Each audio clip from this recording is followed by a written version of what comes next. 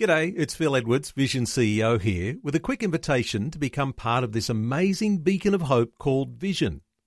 Together we can put our love into action to help people of all kinds build or rebuild their lives on the truth of God. Please consider the part you can play during our upcoming Visionathon appeal, remembering that it's your support that makes Vision possible, including this podcast. Audio on demand from Vision Christian Media. Foundations. Jacob means deceiver or supplanter. He lived up to his name, didn't he, for quite a while? Well, that kind of makes the names all the more important, hey? He actually has this wrestle with God, and God changes his name from being a deceiver to now a prince of God. Foundations. Understanding the Jewish foundations of our Christian faith. With Robbo Robinson and Mandy Warby. Welcome back to Foundations, where we're studying and understanding the Jewish and Hebrew foundations of the Christian faith for believers. Most parents, when they're expecting a baby, they spend copious amounts of time trying to choose the perfect name. Some people choose really bizarre names, but why do we do it? Why is choosing a name so important? Well, you know, I think when you're choosing a name for your children, you're wanting something that's to be unique and special, and we want something that has significant meaning. Or sometimes we choose names that are family traditions. In Ian's family, there is a family tradition of the name Forrest, as in Run, Forrest, Run. That's actually part of Ian's family tradition. But not named after Forrest Gump. Named after Forrest Gump. No, that was from the Forrest. Just coincidental. The Forrest Browns, I think it is, going back I don't know how many generations. So that kind of carried over into quite a number of Ian's family members. Sometimes it can be for attention. And I tell you who leads the way in this, and that's the Hollywood elite. My gosh, the names that they have chosen for their children. Actually, could I read you some? Because these are fantastic. All right, now, Rob Morrow, he called his daughter Two, as in tomorrow. And no kidding. Gwen Stefani, she named her baby Zuma Nesta Rock. Penn Jillette called his daughter Moxie Crime Fighter. I'm not kidding. Jason Lee called his son Pilot Inspector. Nicolas Cage called his son Kal-El from Superman. Paulie Yates and Michael Hutchins called their daughter Heavenly Hirani Tiger Lily. Shannon Sossaman called her baby Audio Science. Michael Jackson, of course, called his sons Prince Michael II and Blanket. Gwyneth Paltrow, she called her daughter Apple. Sylvester Stallone called his child Sage Moonblood. John Cougar Mellencamp called his son Speck Wild Horse. Jamie Oliver, his girls all got Buddy Bear, Petal Blossom Rainbow, Daisy Boo, and Poppy Honey. Frank Zappa, he called his kids Diva Thin Muffin and Moon Unit and Dweezil. And I got to tell you, there were so many names that I could have gone on with. There were so many of them. And there's a part of you that kind of thinks, were they doing that for media attention for the parents, or were they thinking about what the child has got to grow up with? For their benefit or for the child? Precisely. Some people just want biblical names. Okay, the name Noah, Ezekiel, these are all names that have become very popular in recent years. My son Stephen, his name is a Greek word. It means Stephanos, and it actually means crowned with a garland.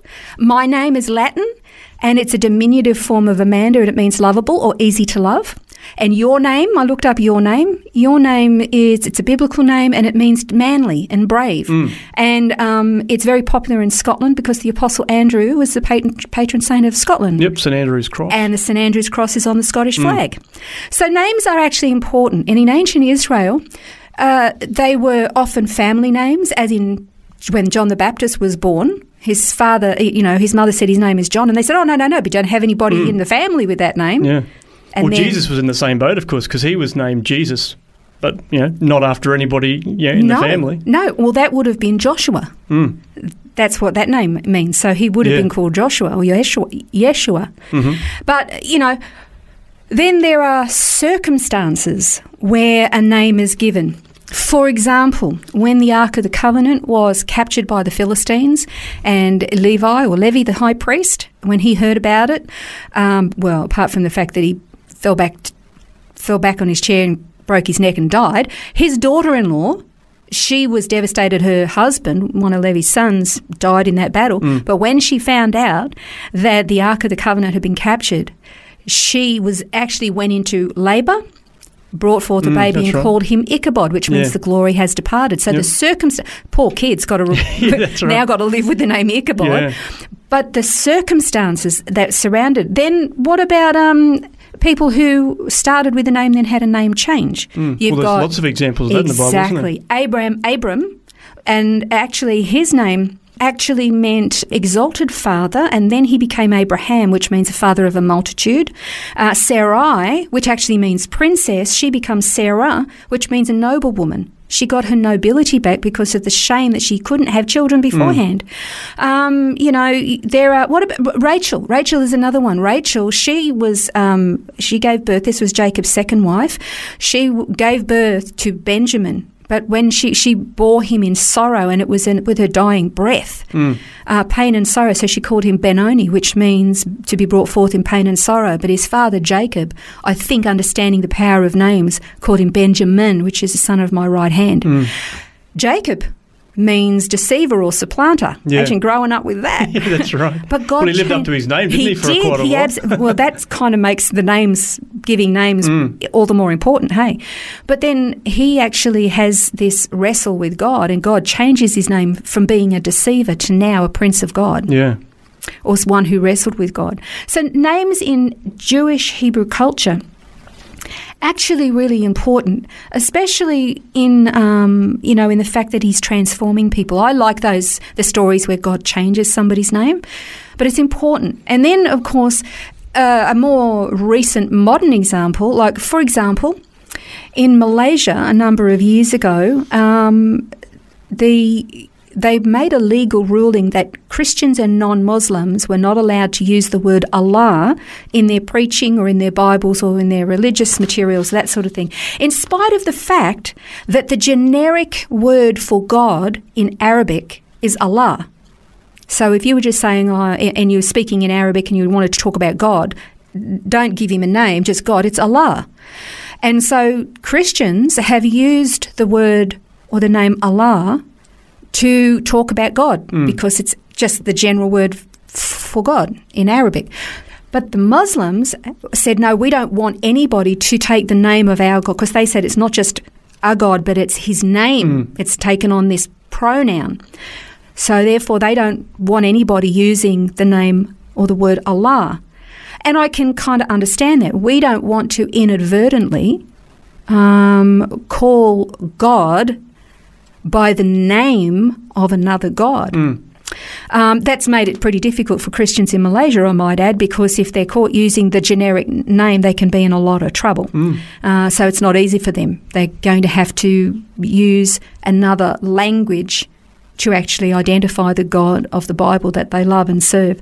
So, but we want to make sure that we're using appropriate names, and it's very important for us when we're using the name of our Messiah and the name of God that we use it appropriately. So if you're talking about his name, we represent him, and we're going to talk a little bit more about this in the next program. But when we're talking about using his name, why the name is so important, it's not just about using his name, but Scripture says we're supposed to hallow his name. Yeah.